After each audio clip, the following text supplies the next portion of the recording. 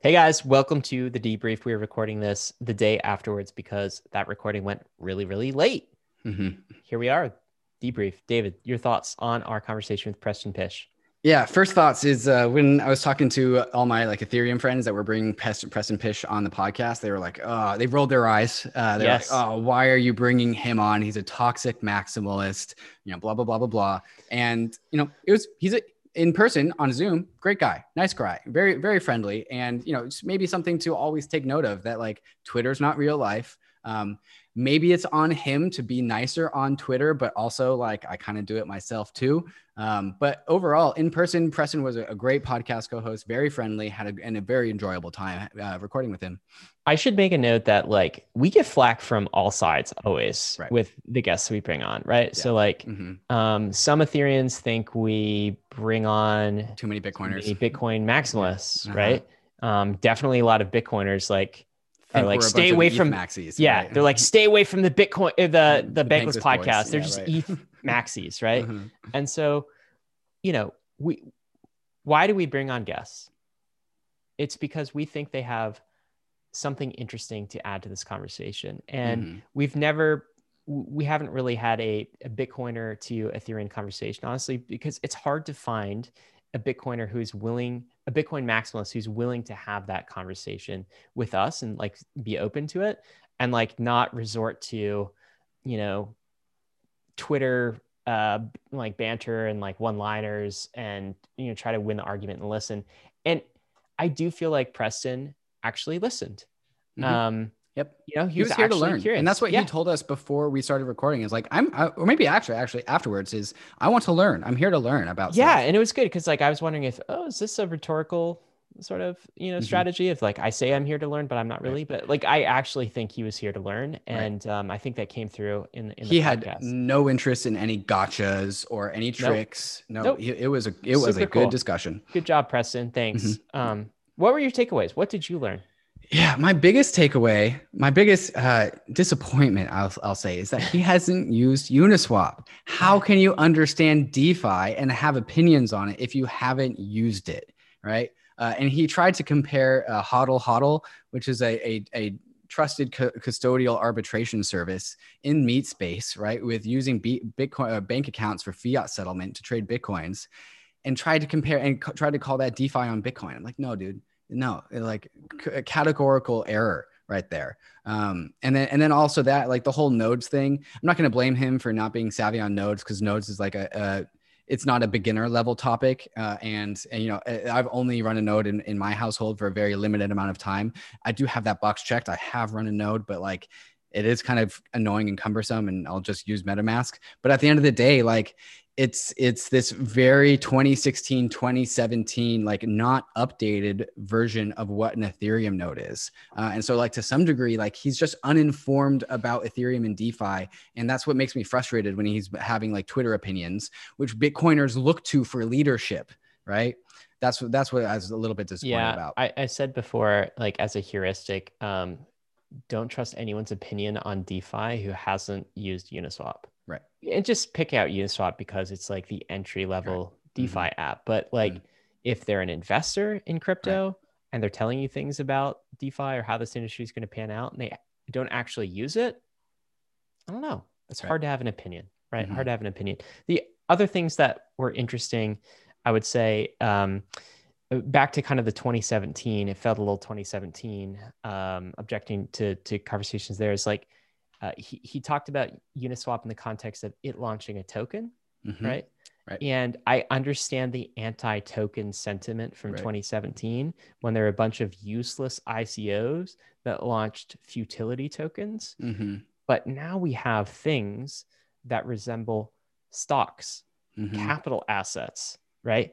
And don't even take Uniswap as an example. Take YFI as an example. Take SushiSwap as an example. These things actually deliver returns back to token holders. And these returns and these revenues are real. And Preston comes from a background of he's bullish Bitcoin for macro reasons, but he's also an investor in equities, in stocks, right? Mm-hmm. Those are his kind of his two big asset categories. And what we're seeing here is crypto native capital assets, crypto Mm-hmm. native stocks, equities, Right. if you want to call them that.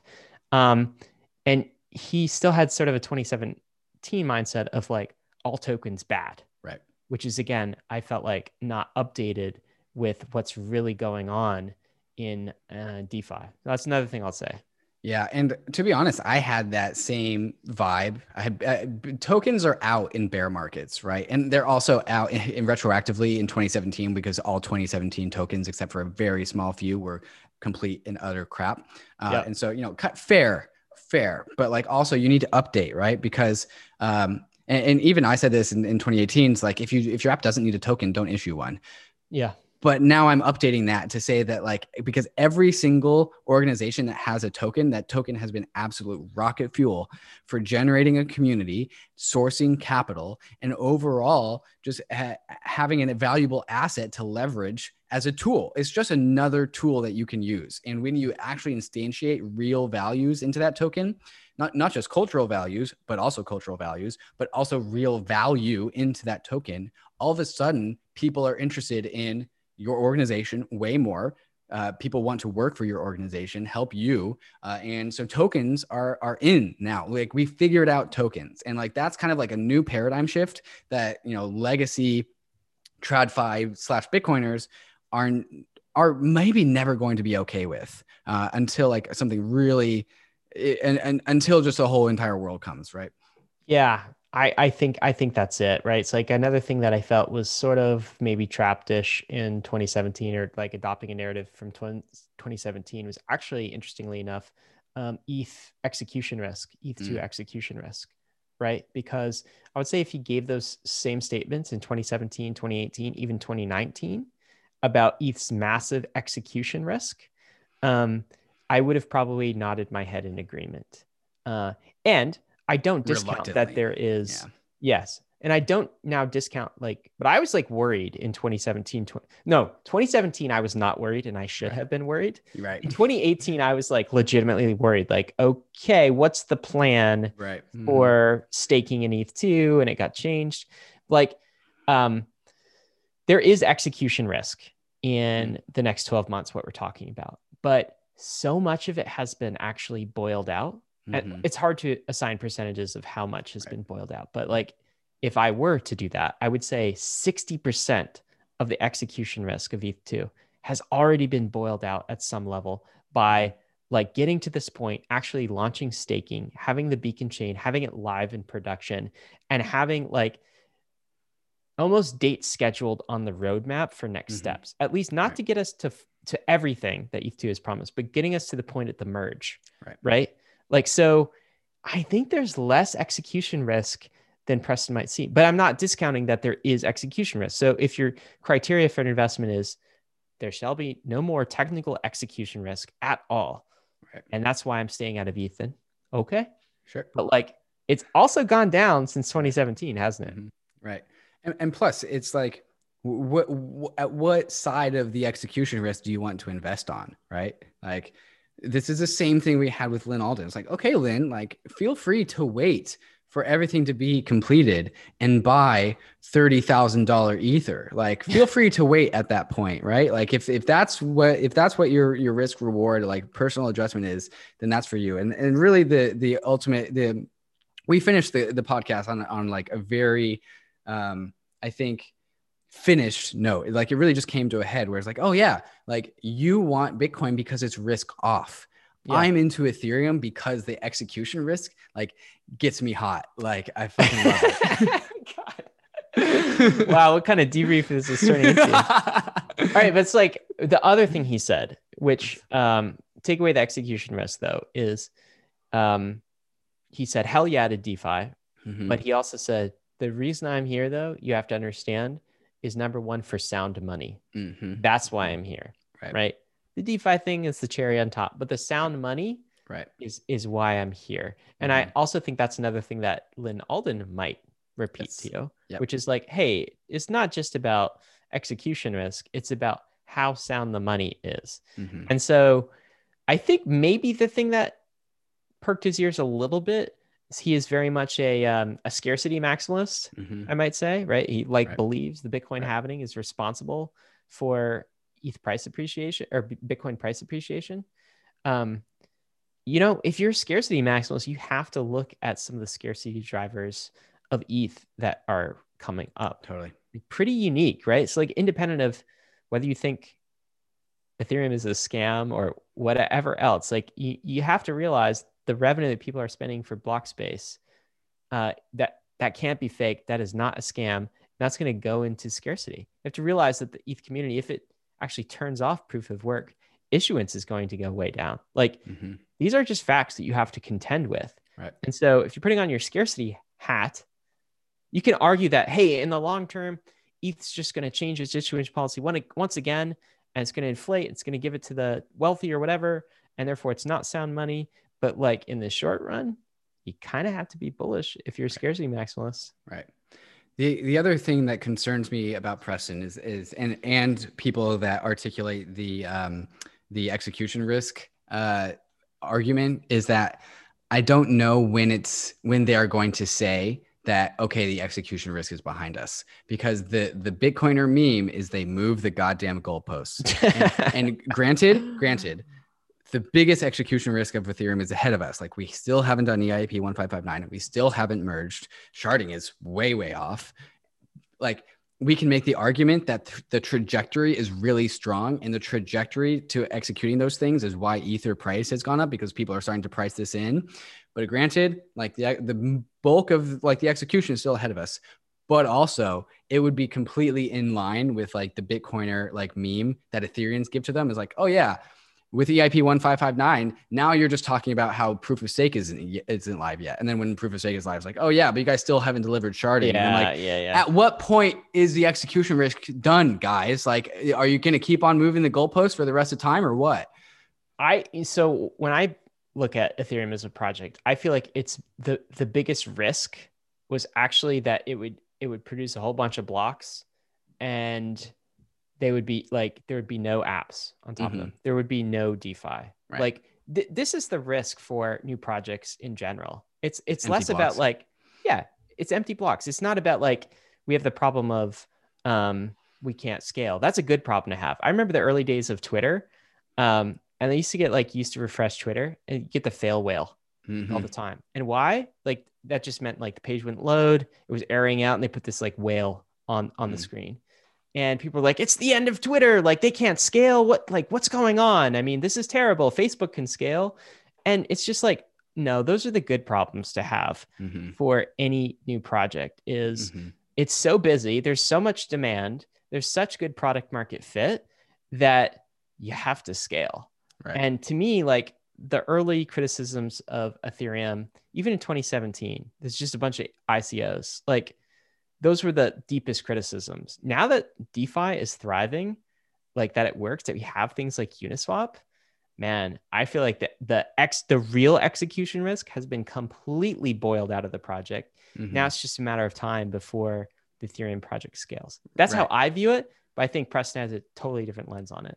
And the other thing about execution risk is that, like, say we try and implement EIP 1559 or we get to the merge and like we mess it up and something goes wrong.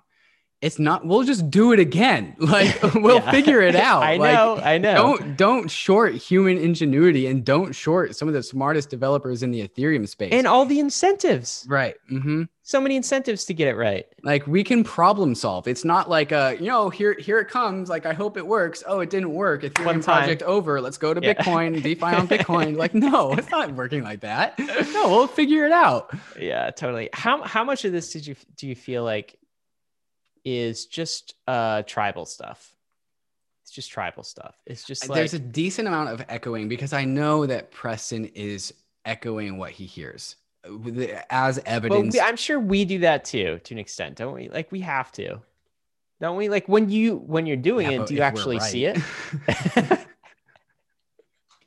Is that a fair thing to say?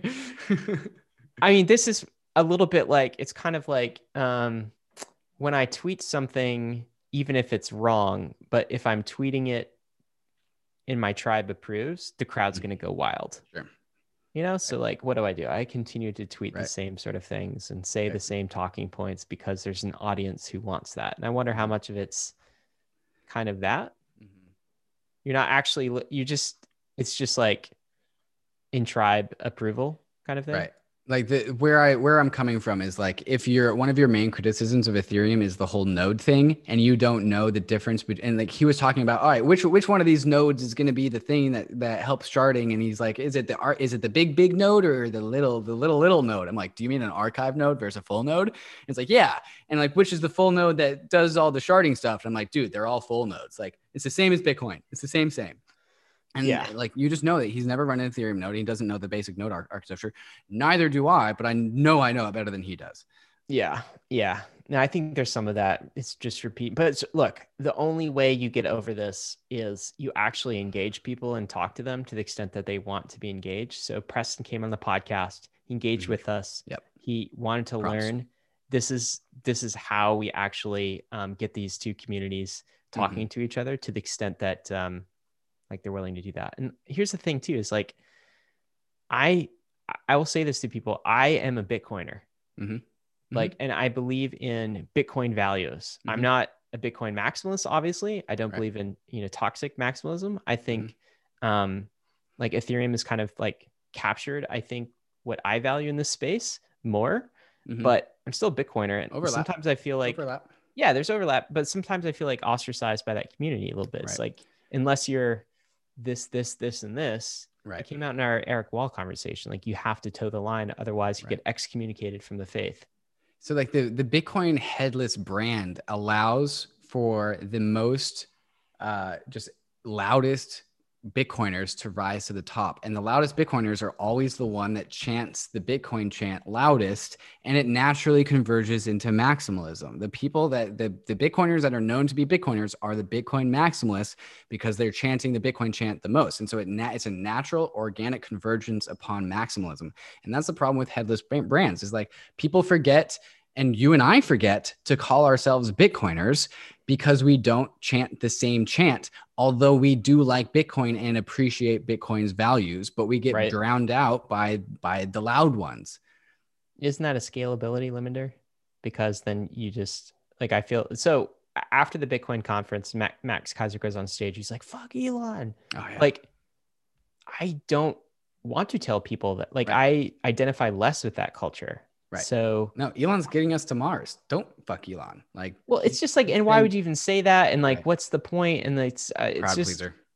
Right. So, and then Eric Voorhees says, yeah, that's a bunch of bullshit, in response to toxic maximalism, and he gets booed. No, I don't feel like more of a Bitcoiner when I see things like this. I feel like less of one. Right. I guess that's just how this works. This evolves. Right. Loud leadership guides. I'll call them the sheeple, guides the sheeple. I guess we're all sheeple, but we're all sheeple to some degree. Yeah. All right. That was a debrief. Like that was a debrief, but like one last thing I want to say is, I feel like this is probably the last Bitcoiner Ethereum episode that we do for a while. Like, I'm good for a while. That was it. Like, that was, and I'm very glad we did it. And I'm very happy with how it went. And I get less and less value out of it. Good. That's how I feel too. Cool. All right, guys. Like, that's it. Eric Voorhees, Nick Carter, Hasu, like to the Hasu. Yeah. Like Eric Wall, Udi can come on, man. Udi's in the club. But like, after that, like, there's a very short list. Someday Pomp though? Okay. No, we'll do Pomp. All right. I'm going to say swear words. All right, guys. Thanks a lot. That was a debrief. Goodbye.